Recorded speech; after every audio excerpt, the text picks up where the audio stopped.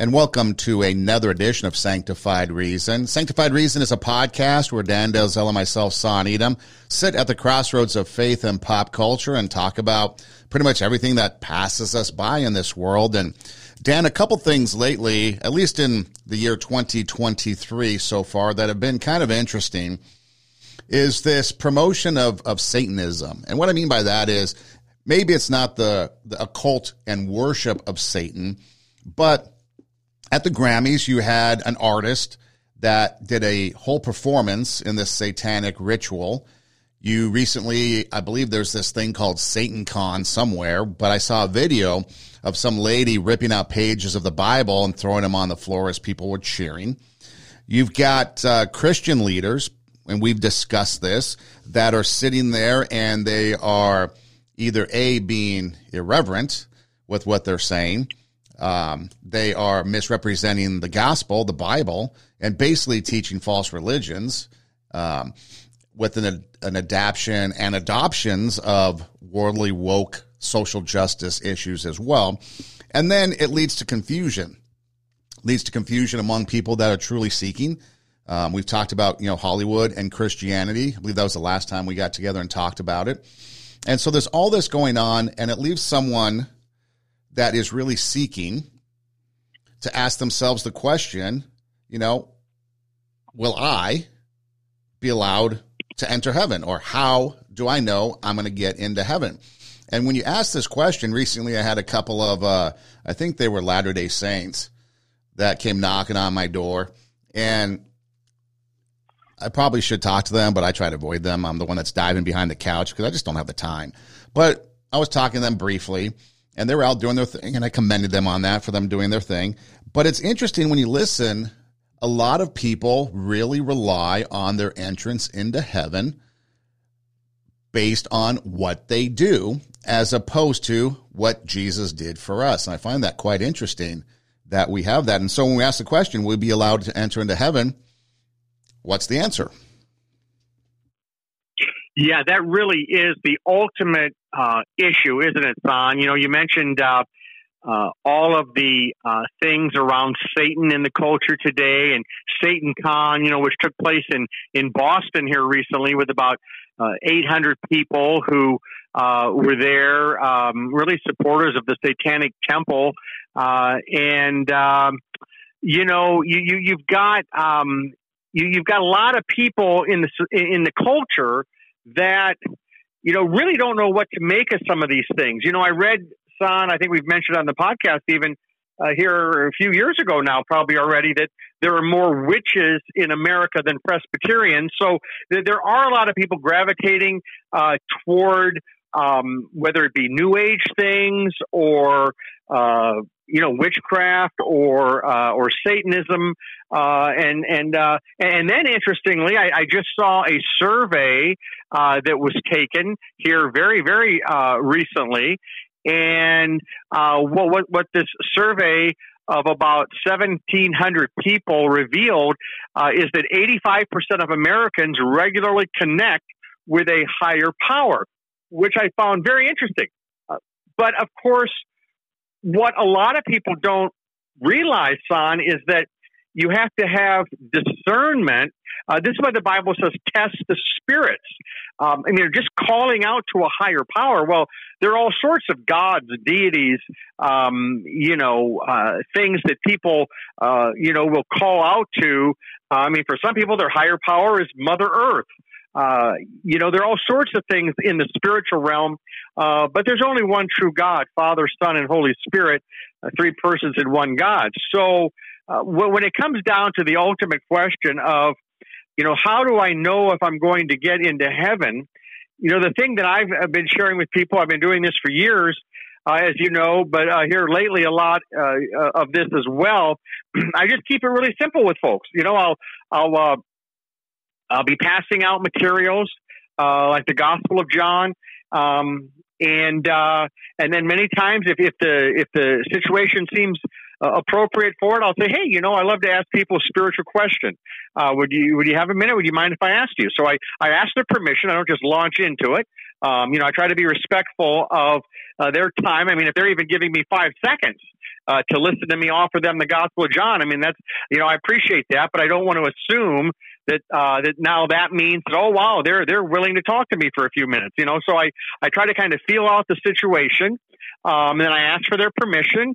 And most people, surprisingly, maybe, agree to it. Although, again, I don't ask everybody that. But when they do, then I just simply put it this way, Son. I say, hey, imagine yourself being at heaven's gates and the Lord there to meet with you before you see whether you're going to come into heaven or not. And imagine God saying, now we've got 3 chairs here, and I'd like you to sit down in one of these that represents your faith. And all 3 of these chairs represent a person. All 3 of them have done the same amount of noble deeds, good works. They've all done plenty of those things. So let's just say they're all even in that regard. But now the chair on the right represents the person who says, I'm putting 100% of my confidence for getting into heaven in my good deeds, my noble efforts. And if that's where your faith is, then you sit there. And then imagine God saying, now, if you don't think you can get into heaven just by your deeds, that Jesus' death on the cross is the payment for our sins, that helps too, and you kind of want to, put 50% of your confidence in your deeds and 50% of your confidence is in what Jesus did for you on the cross, then if that represents your faith and your confidence for getting into heaven, you sit here in the chair on the left. And then imagine God saying, on the chair in the middle is for the person who's done as many noble deeds as the other 2, but who says, I'm going to put 100% of my confidence for getting into heaven, not in what I do, not even a little bit in what I do, but I'm going to put 100% in what Jesus did on the cross when he paid for my sins. And so imagine God, telling you that. Sometimes I'll even say, son, I don't always say this, but sometimes I say, now, imagine once you sit down, the 2 of those chairs drop straight into hell. And if you choose the right chair, then you're going to come into heaven. Which chair would you choose? And so it just takes off from there. And I have wonderful discussions. For example, yesterday I was over there sharing that at the park there, where there's a little pond, and a lot of people walk around in there around the pond. And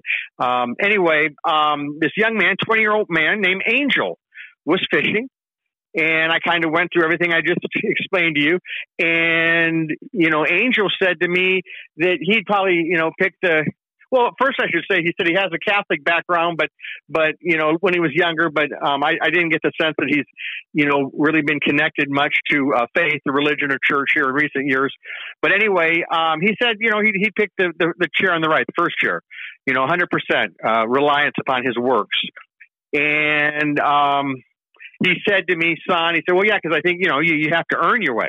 So I was able to talk with him about that and about how the 2 chairs, the reason you don't receive forgiveness with either of those 2 chairs is because we can't earn our way. If we could, Jesus would never have been sent to earth to suffer and die on the cross. If our works were enough to get us in, then there would have been no reason for that. So we talked about that. And then we, I asked him, based on a couple of things he said, if he believed that Jesus was a historical figure. And we kind of walked through that. And he believed he was. And initially he's thinking, well, his followers probably buried him in the ground. And so I gave him some evidences for the resurrection, including the whole piece about, the disciples who were very scared after his death, went on to become, most of them, martyrs for the faith. And we talked about all of that and everything. Well, by the time, that was done, then I offered him, I said, hey, sometimes I just will have a little prayer with a person. I invite you to repeat after me in that situation. Just that, your faith is in Jesus. You want him to be your savior. You want your faith to be the faith of the middle chair and everything. And so I walked him through that. And by that time he was willing to do that. And then he did something, son. I don't know if I can't remember having someone do this before. He said, hey, do you mind if I record it? And I said, no, not at all. So he recorded it. He had this little thing on he kind of was wearing around his neck. And I hadn't really seen one before, but I asked him, is it an audio recording or video? And apparently it's a video. I sense everything, legitimate about everything he was doing. And then I even asked him if he could, send me the video. So I'm hoping he'll do that. But everything, he really thanked me for the visit.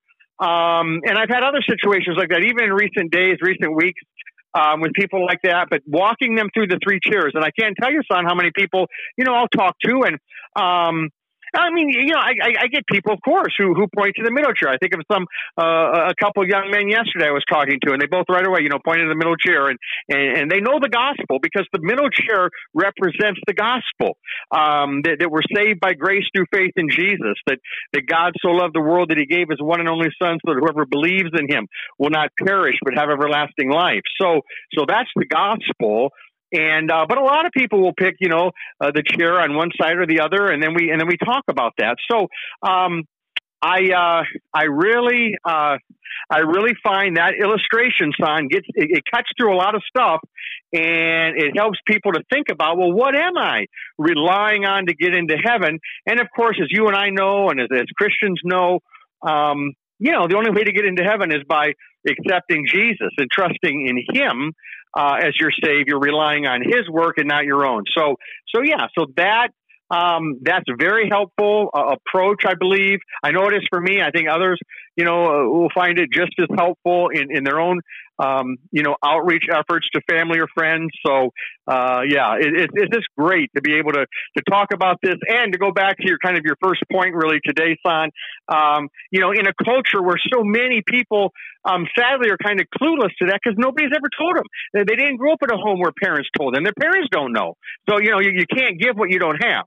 And so, there's a lot of people out there.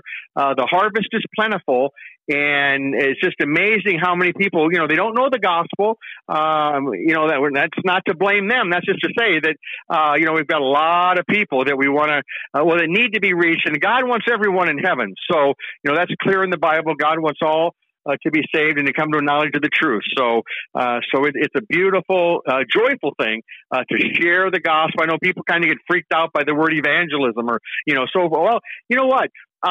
Evangelism has been called one beggar telling another beggar where he has found bread. So there's no reason to be freaked out by it. Most Christians, Don, are not going to be comfortable approaching strangers. They say that maybe 10% of Christians have that gift of evangelism, which I sensed decades ago that the Lord gave me, which simply means this. If you have the spiritual gift of evangelism, you're not only comfortable, initiating a discussion with a stranger about the gospel, you feel compelled to do it. And it doesn't mean you're a better Christian or you're a worse Christian if you don't. We all have different gifts. There are many gifts I don't have, and I was telling somebody yesterday, in fact, one guy I was talking to there at the park yesterday by the name of Todd. He was sitting out there on the beautiful day, and he was drawing. Okay, and so that's a gift I'm sure he has. And I told Todd, I said, I don't understand how people can have this gift, like to draw somebody's face. I said, it wouldn't matter who I try to draw. It would be the same thing. A circle, a couple dots for the eyes, the nose. I asked him, how in the world do you draw somebody's face? But if you have the gift, you just do it, and you know how to do it. And the gifts are different. But I will say this too, son. A person doesn't have to have the gift of evangelism, to be able to, at the right time, in the right setting, maybe share the illustration of the three chairs, maybe with a family member, maybe with a friend, maybe with a coworker. Doesn't mean you're going to go out on the street corner or go to the park and start, engaging strangers in that discussion. But the more we learn about how to share the gospel as Christians, the more equipped and more prepared and ready we'll be as God opens up those doors, those opportunities for us to do just that. When you're showing the analogy of the three chairs, it kind of reminds me of a couple game shows that have come and gone over the years where contestants are standing there, and if they get an answer right, or if they get an answer wrong, I guess, maybe the floor opens up and they drop out, but it's based on the unknown. Is it going to happen or is it not going to happen? But the difference with the analogy that you use with the three chairs is the fact that the answer is already known, and you know which answer, or you can be told specifically what is the right answer and which chair to specifically sit in, so you're choosing right and you don't have to guess. Exactly. The other thing, too... that's exactly right, Solomon. The other thing, too, when you take a look at people that have questions or they're not really sure, what's going on, we just came through the holy season for a lot of different religions, including Christianity, which includes Lent, Good Friday, Easter Sunday. And Oswald Chambers, as you write in an article, he puts this out there and says the center of salvation is the cross of Jesus, and the reason it is so easy to obtain salvation is because it costs God so much. So it costs God so much, it costs us nothing but our faith and our belief, which then leads to other things, obviously. But because God costs so much, or cost him so much by sending his son to die on the cross, that's kind of an interesting perspective on how it is that we can obtain this salvation. It costs us nothing. The penalty has been paid by Jesus, God's son, being sent to pay that price, and all we have to do is believe.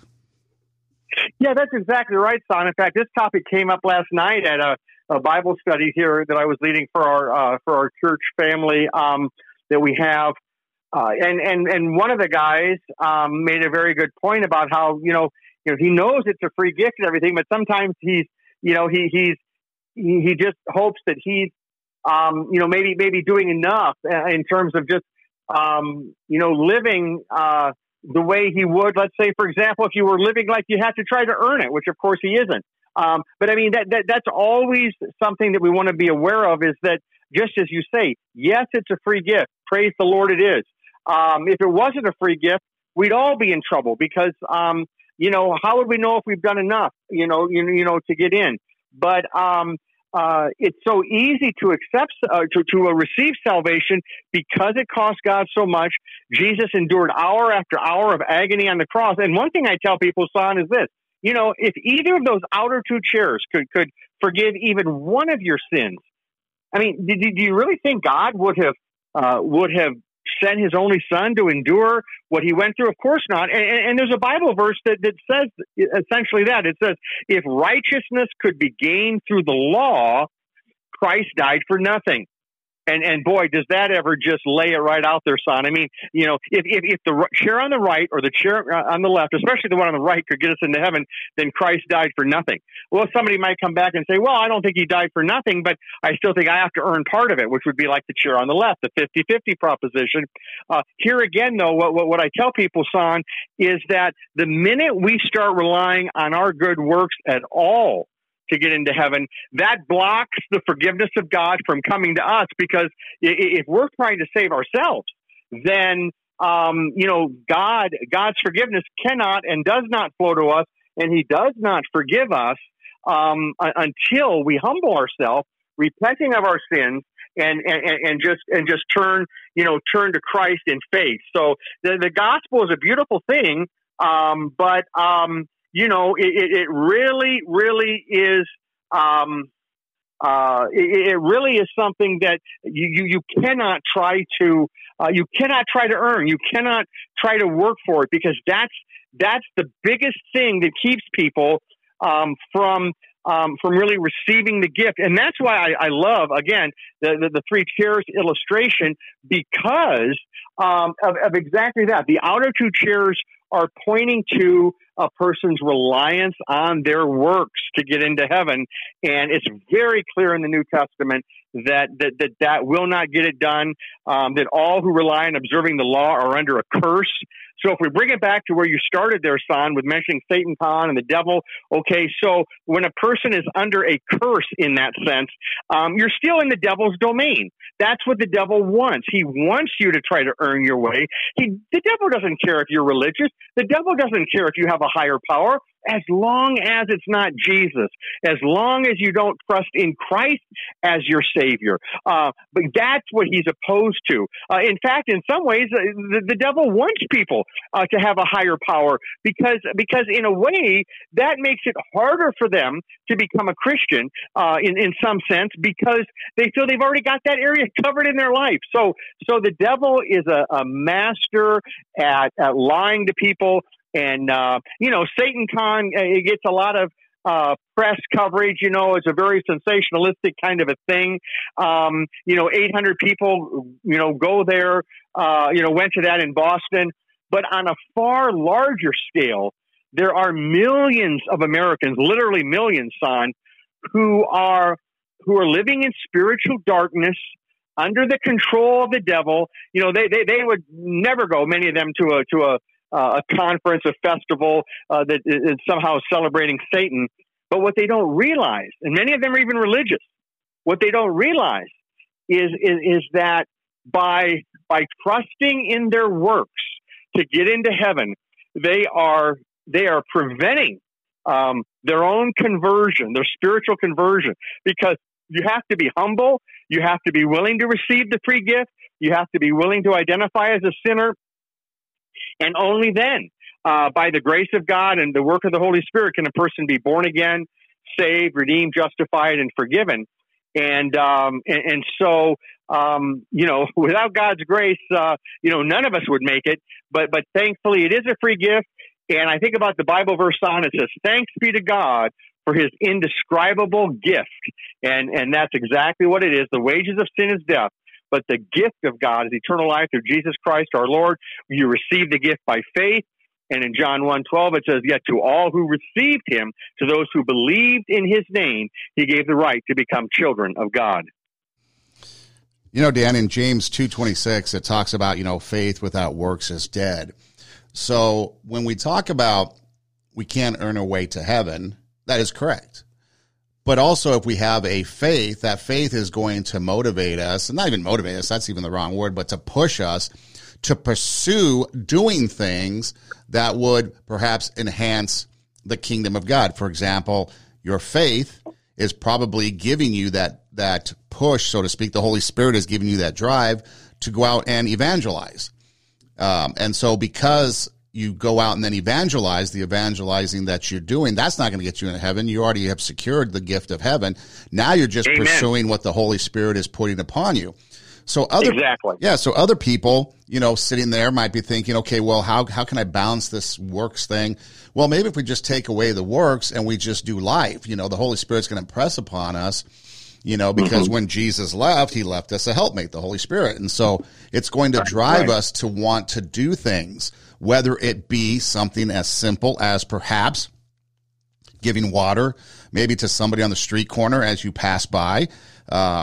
Maybe it's something a little bit more like evangelizing, or maybe it's going to, a women's home and taking care of some babies while they're in school, or maybe it's just helping a neighbor on a Saturday with something, or whatever it might be. We don't have to look at these things. And this is I think the best part about it. We don't have to create a resume of works. It doesn't matter. It doesn't have to be these grandiose Billy Graham type works that we're doing. It could be the simplest of things that comes forth as a byproduct of our faith. We're living a faith, and because of that faith, we're going to want to do things. If we're a fan of a baseball team, we're going to have a desire to go to that baseball game or that sporting event. Not because we're less of a fan if we don't go, but we just have that desire to go. It's kind of like that, I think, where we just have this desire to want to do things once we're filled with the Holy Spirit, and the byproduct of our life is going to be the fruits of the Spirit: love, joy, peace, patience, gentleness, goodness, faithfulness, and self-control. And those are all a result of doing things. Yeah, I think that's very well said, Son. I think of Peter and John in Acts, who said, "We cannot help speaking what we have seen and heard." Now, it's interesting because some people have speaking gifts. Preaching, teaching, leading a Bible study, teaching. There's a verse that says, if anyone speaks, he should do it as one speaking the very words of God. If anyone serves, he should do it with the strength God provides. Now, that doesn't mean that if you have a speaking gift, you're not serving. It simply means there are some gifts that are out in front of people, teaching gifts, preaching gifts, and then there are many who do work behind the scenes, and they don't feel called or aren't gifted to, let's say, teach a Bible study or preach a sermon, but oh my goodness, do they ever work like gangbusters behind the scenes? And God is using their gifts every bit as much as those with the speaking gifts. And God's going to hold us accountable. God expects us to use what we have. He's not going to hold us. When I mean hold us accountable, I mean we want the Lord to be pleased with our life, and He's not going to expect us to use gifts that we don't have. Sometimes we look out at somebody else, we might think, well, boy, I wish I had their gift. I don't have musical gifts, to speak of at all. So if I were to look out at somebody, let's say, who's just a really gifted musician, son, or a gifted artist, let's say, with painting, or somebody who's just gifted in one of a whole host of areas that I don't have, it would be a mistake for me to really say, oh, well, I don't have their gift. No, the question is, the issue really is, well, what gifts has God given each of us?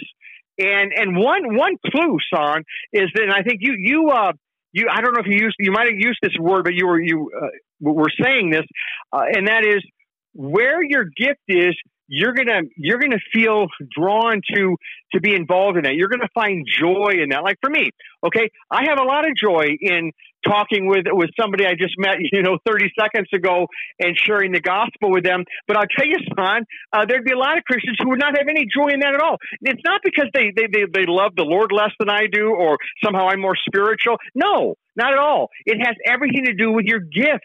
Your gifting from the Holy Spirit. And so this is where, we all can pray and have God show us. And sometimes you just have to kind of experiment with different things to see where your gift is at, different opportunities that come in. Boy, God he has a vested interest in every one of his children. So the Lord will open doors for you to use your gift. Just pray about it. Be a regular part of a church family. Opportunities can arise there, of course. Opportunities can arise in other aspects of your life. There's all sorts of things. I think about, one of our worship leaders, who started a ministry here at the Bethlehem House here in Omaha, a home for unwed mothers. And when I say started a ministry, maybe the better way to say it is, that ministry was fully established, but she felt led to start volunteering there. That's the best way to say it. And others have joined her. And but there's great joy in that. She's a mother of four older children, teens and 20-somethings. But to give back to use her Christian love and her gifts, that's something she feels called to do. And my goodness, that's a beautiful expression of Christ's love. So whatever the gift is, some people feel called to build homes for the homeless, to help at the mission, feeding the hungry. I mean, there are all sorts of things. Some, feel led to teach a Bible study. The list goes on. Some are gifted to work in youth ministry. But at the end of the day, son, it really just boils down to what God has called us to do as Christians. The Bible says, that we're all part of the body of Christ. And, if the hand, for example, says, hey, I'm not the eye, then, you don't want to do that. You don't want to look at other parts of the body of Christ and say, well, wow, I don't have their gift. So, what's wrong with me? No, God chooses where to place us in the body. God chooses the gifts that he gives us. And one of the things we have a responsibility to do is to prayerfully discern, with God's help, obviously, God's guidance, Lord, what do you want me doing? And one of the things is, when we're using our spiritual gifts, other people will be blessed by it, I can tell you something. There'd be plenty of things I could try to do in God's kingdom that would be no blessing to other people. And we all, I think, maybe recognize that. So that's not where we're being called. God is calling us to work in an area where we will be a blessing. And, a small number of Christians, relatively speaking, are called into full-time ministry in terms of, on a staff with a church or a parachurch organization. But we're all called to be full-time ministers of the gospel in terms of, full-time Christians. And most Christians are going to fulfill their calling while they're also working another job, or their work. Their job is to be at home with the children and raising the children at home. Which I can't think of a higher calling than that.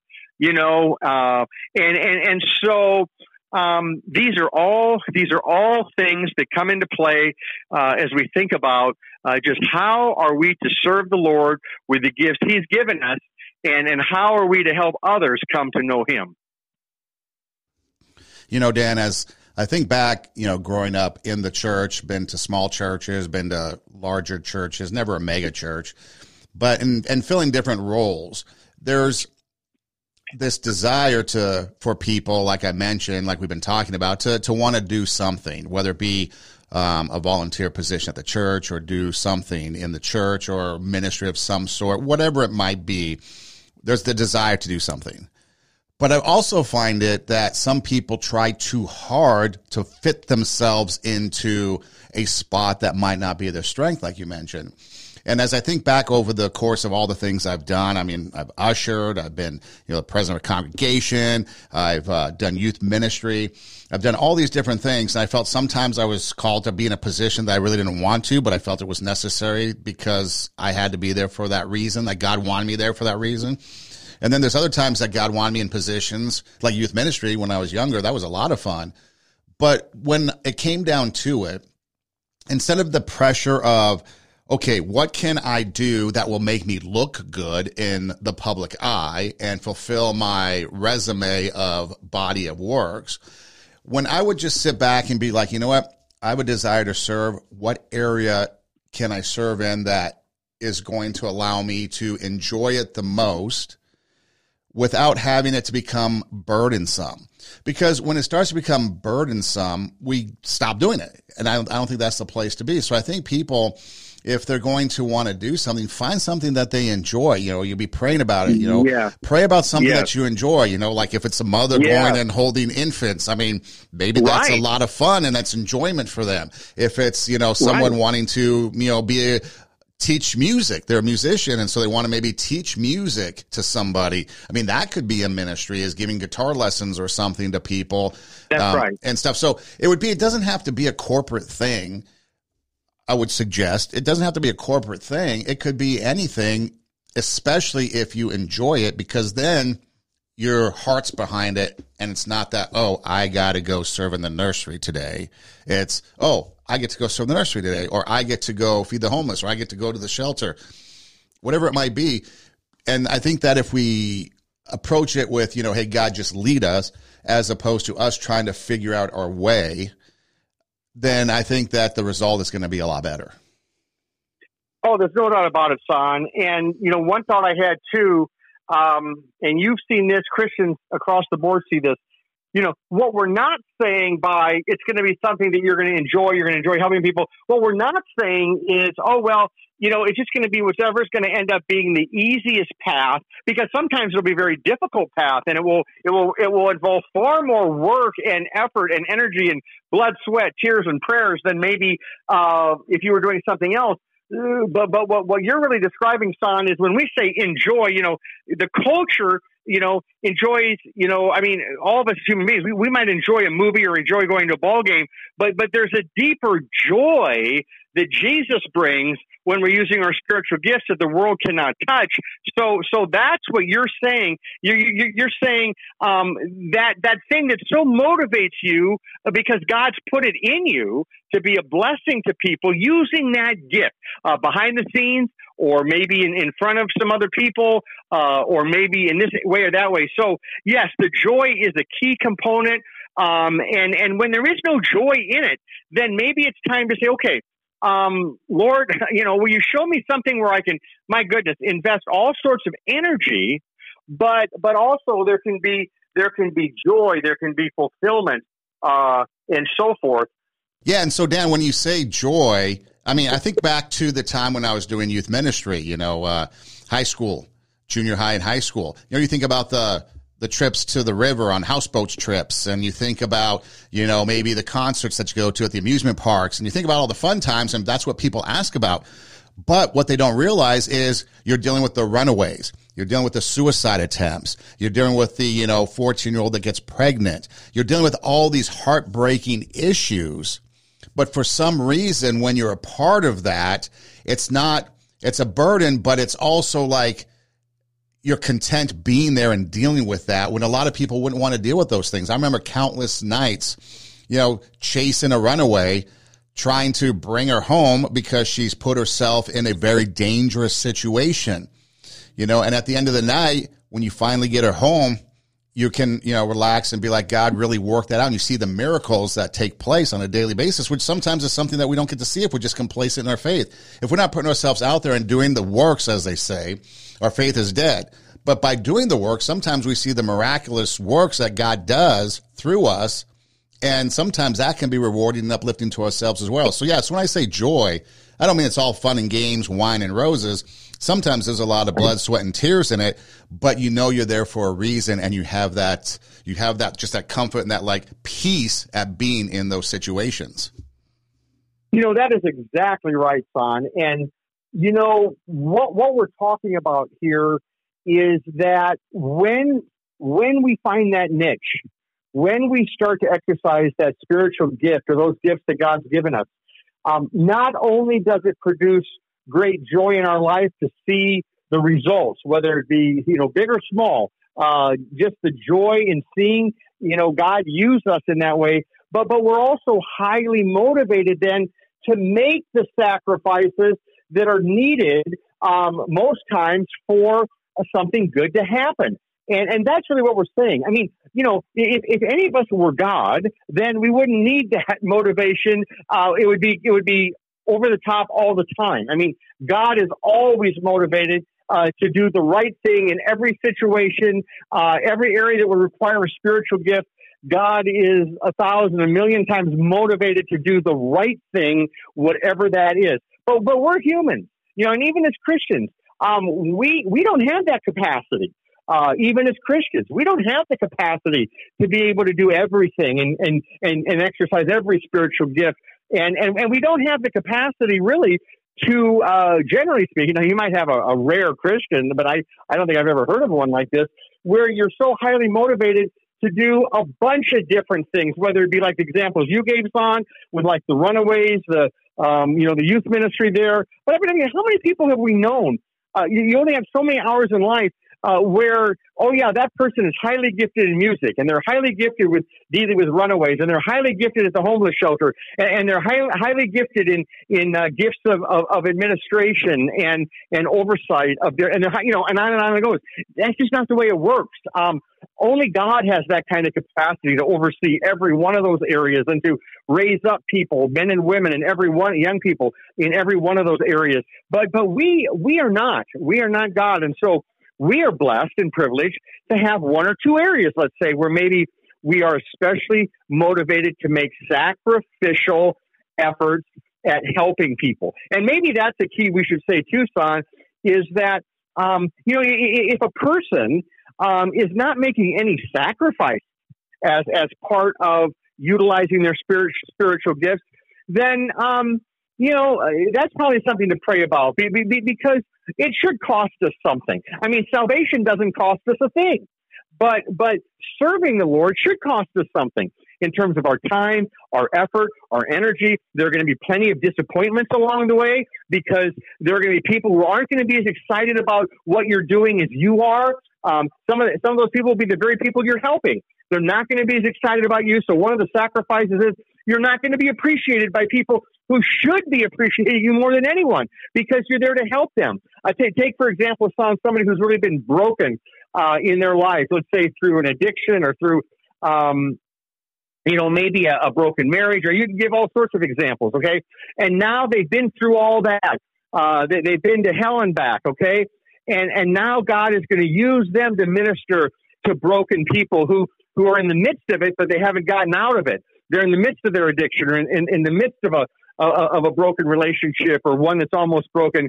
And that's going to be hard because even though you've been through that and have come through it and now God has restored your life, you're going to be dealing with broken people who may not really fully appreciate what you're doing sometimes. And yet you're going to have joy, and God's going to let you see some people that are blessed by what you're doing. It might be 1 out of 10. It might be 1 out of 2. I mean, who knows?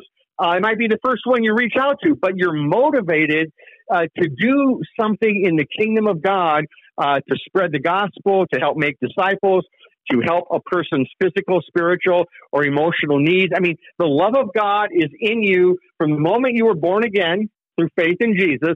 And that love is just Is it oozing? You are compelled. But find that area or areas where you're especially compelled to serve. And this is why, son, for example, in churches, I've never been, as many people have also talked about this, I've never been a proponent of, a church just being like a program-driven church where, we have all these programs, all these boards, all these committees, and now we got to really shake the bushes to round up some people to fill all these spots to fill our programs. I mean, I tell you, son, you burn people out that way many times. I'm not saying it can never work, but a far better way is to have people plug in to where they're gifted, where they're called, where they're motivated, where they get joy, because I'll tell you what, son, when you find somebody who has joy in a ministry, you may have found somebody who wants to do that for the rest of their life, not just for a term. Well, I'll take my turn. You'll hear people say that in the church. Well, I guess it's my turn. It's like, whoa, is that really how you want to, did you want to use, your time in ministry to just have it be your turn? Or do you want to be so motivated that you are more motivated about your spiritual gifts than you are about your career, your hobbies, your finances, your retirement? I mean, have you ever been there? Okay. Have you ever been there where you're more motivated to do something in God's kingdom than you are for your hobbies, your career, even your family? I mean, as important as they are and should be. Okay. Jesus said that we're to take up our cross and follow him, and that we're to love him more than anything else. And so I would say, my friend, if you've not yet experienced that, then if you're a believer in Jesus, pray to the Lord and say, Lord, show me how to invest my life. Show me where to invest my life. Show me, Lord, where I'll make the impact that you want me to make. Not that's going to get me more or less attention, because that should never be part of it. If that's part of it, then we're way off base to begin with. If it's like, oh, well, I want to do this gift because I get to be up in front of people. Well, then you're way off base. I mean, take some years and pray about that and grow in your faith to the point where that's not even a consideration. Okay, because anytime we're wanting to be in the spotlight, that's like the antithesis of Christianity. I mean, there is one superstar, okay, and we are servants. And if we somehow think that it's about us, even in a small way, we need to really pray and have a humble attitude.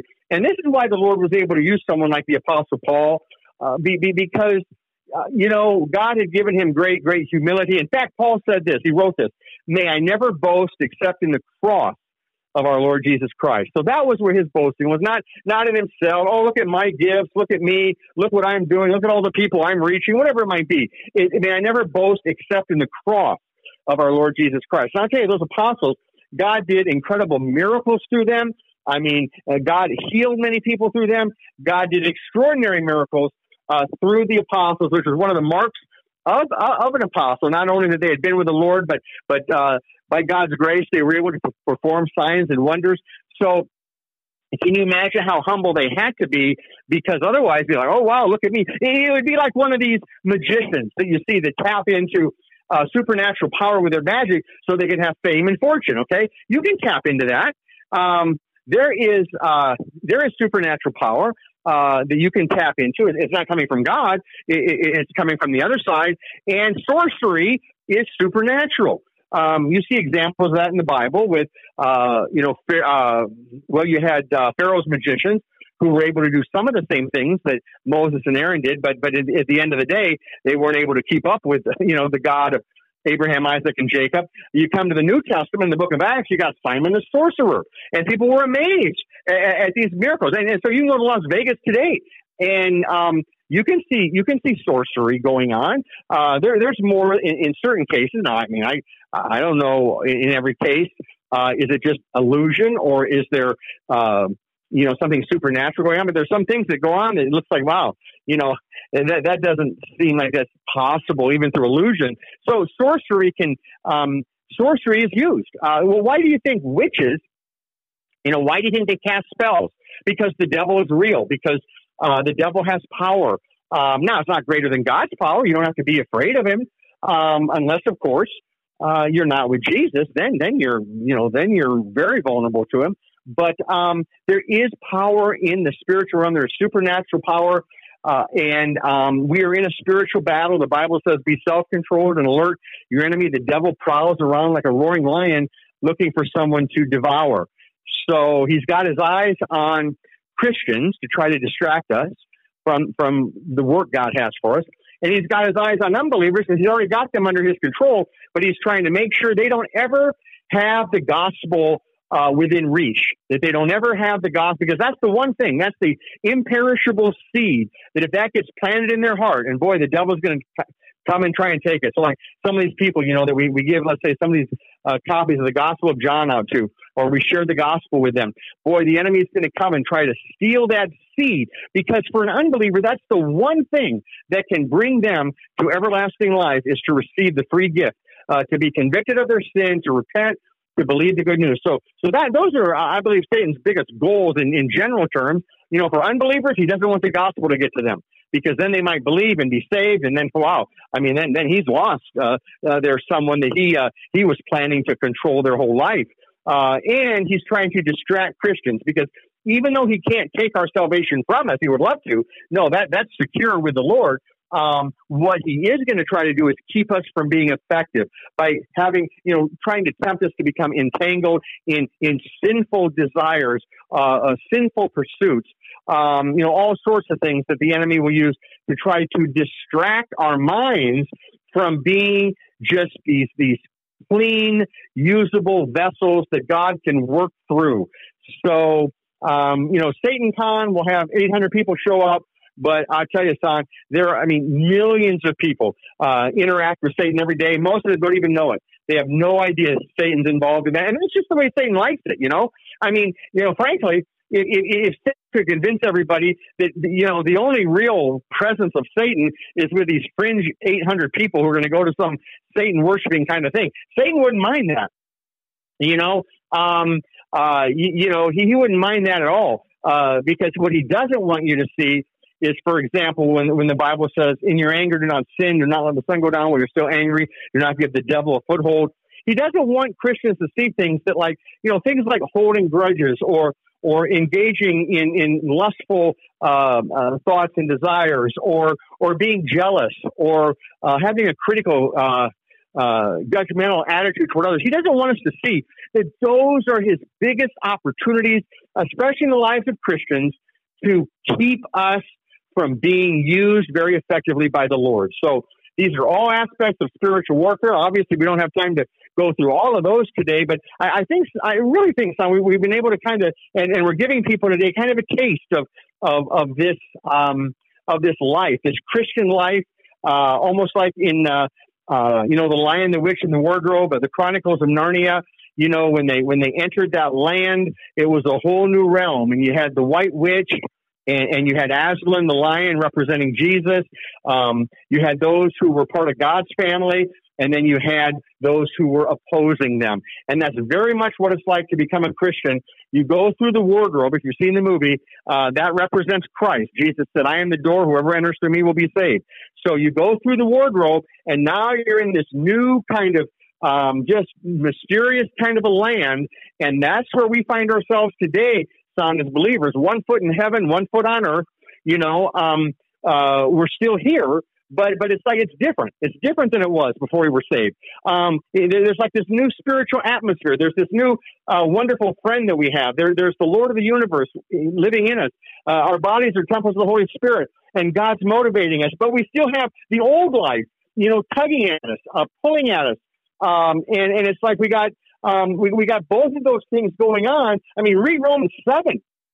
Anybody who wonders, am I the only one that still struggles with sin? Am I the only one that still struggles with my old life? Even though I'm a believer, should this be happening? Read Romans 7. Even Paul struggled with that. So there's a lot to cover, a lot to learn. And this is why it's so important that we, stay in the Word and in prayer and stay with other Christians who can help us, because, these daily detours are all around us. And if we're not careful, we'll fall into one hole after the other, while all God really wants us to do is just be available to be used for Him to spread the Word and help others. So as we bring it full circle to the beginning of the podcast, will you be allowed to enter heaven? I think after today, there's clarity as to whether or not someone questions if they're going to get into heaven tonight. Maybe you already know, and that's a good thing. But if you were uncertain before coming into the podcast, I think there's some clarity to know whether or not you're going to be allowed into heaven. And all you have to do is examine yourself. And if you find yourself maybe lacking a little bit, kind of like the writing on the wall, the was meeny shekel upharsig, you've been found wanting or lagging, you just turn to God and ask him. And then also, if you are saved, but you still have some doubts, just pray for reassurance. I think the answers are all there. And so that then when the decision comes as to which chair you're going to sit in, the obvious and easy answer would be the chair that represents God alone. Jesus's price has been on the the debt that he paid for us on the cross, and that would be the middle chair in your analogy. Yeah, that's right, son. And what I like to remind people is that the key is the object of your faith, and that's why the three-chair illustration is so important. The most important thing is, what am I trusting to get into heaven? Am I trusting in Christ alone, or in my works, or a combination of my works in Christ? Only trusting Christ alone is the way to be forgiven, saved, redeemed, justified, and born again. But Son mentioned there a moment ago that, well, what if I have doubts? Okay, D.L. Moody said, faith is like the root and assurance is like the flower. So in order to be in God's family, you need the root. You need that faith in Christ alone. But then let's say you say, well, I do believe in Jesus, but I'm probably about 80% sure I'm going to heaven. Don't let that shake you, okay? It doesn't mean you're not a Christian. It just means that flower of assurance may not yet have really blossomed in your life, in your heart. Keep going over the promises of God. Everyone who calls upon the name of the Lord will be saved. Believe in the Lord Jesus, and you will be saved. For it is by grace we have been saved through faith, and it's not of ourselves. It is the gift of God, not by works, so that no one can boast. And just keep going over those, and God will build he'll strengthen your faith, because you've already got faith. If the object of your faith is Jesus, if your faith is the faith in the middle chair, praise the Lord. That's how we come into to God's family. But if you still have doubts about your salvation, then feed your mind with God's promises as you seek to resist temptation and everything else. Because Satan wants to attack our assurance. I mean, think about this. I mean, if you're a Christian, but you're always, unsure whether you're really going to heaven, think how much that's going to, be a stumbling block to you being effective and joyful. But once you know that, hey, just like it says in 1 John 5:13, I write these things to you who believe in the name of the Son of God, so that you may know that you have eternal life. And once you know that, which is, that's even the name of this podcast, Sanctified Reason. So there's a holy level of understanding of reason. It's not human reason, although our human reason is woven in there, but it's sanctified reason.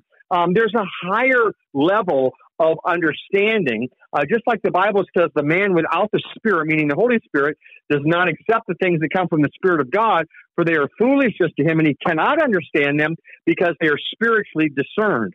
So we need the Holy Spirit to give us sanctified reason. I mean, he's the one that brings us to faith in Jesus. No one can say Jesus is Lord except by the Holy Spirit. Jesus said flesh gives birth to flesh, but the Spirit gives birth to spirit. So the Holy Spirit brings your spirit alive through faith, not through works, through reliance on the cross, not reliance on your efforts.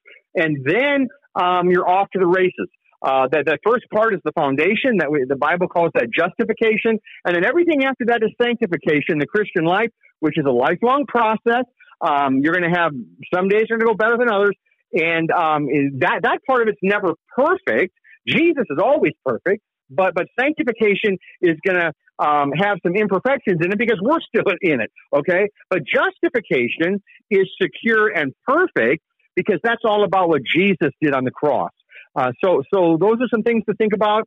And son, this has just been a great topic today. I'm so glad that we were able to kind of go over some of those things. And I hope, son, that maybe some of the listeners today will really give some thought to the three chairs, not only for their own life, but maybe to share that illustration with maybe someone that they know. Maybe even pull 3 chairs out sometime and just walk through that. And you could go back and listen to the earlier part of the podcast. You just kind of want to refresh your thinking on kind of how to do that. But I'll tell you what, I know you can do it. God will enable you to do it. I'm not talking about doing it with a stranger. I'm talking about maybe sharing it with a trusted friend, or maybe somebody in your family, or whoever, maybe a child or a parent or whoever it might be. So may the Lord bless you in that. And yes, son, it's just been a wonderful thing to dive into today. So thanks so much for, just bringing me along for the ride once again today. You bet. Dan Dozell with us as we discuss the issues that cross our paths at the intersection of faith and pop culture. And for those of you listening, you can check out our website at radiowarp.com. That's radio, W-A-R-P, radiowarp.com. You can click on the Sanctified Reason logo, and other shows will pop up. And you can also listen pretty much anywhere you listen to podcasts as well. Dan, again, thanks so much. We appreciate your time, and we look forward to many more, God willing. Oh, I sure do as well. Thank you so much, Son. And for those of you listening, hey, thanks for listening. Do tell a friend, and until next time, God bless.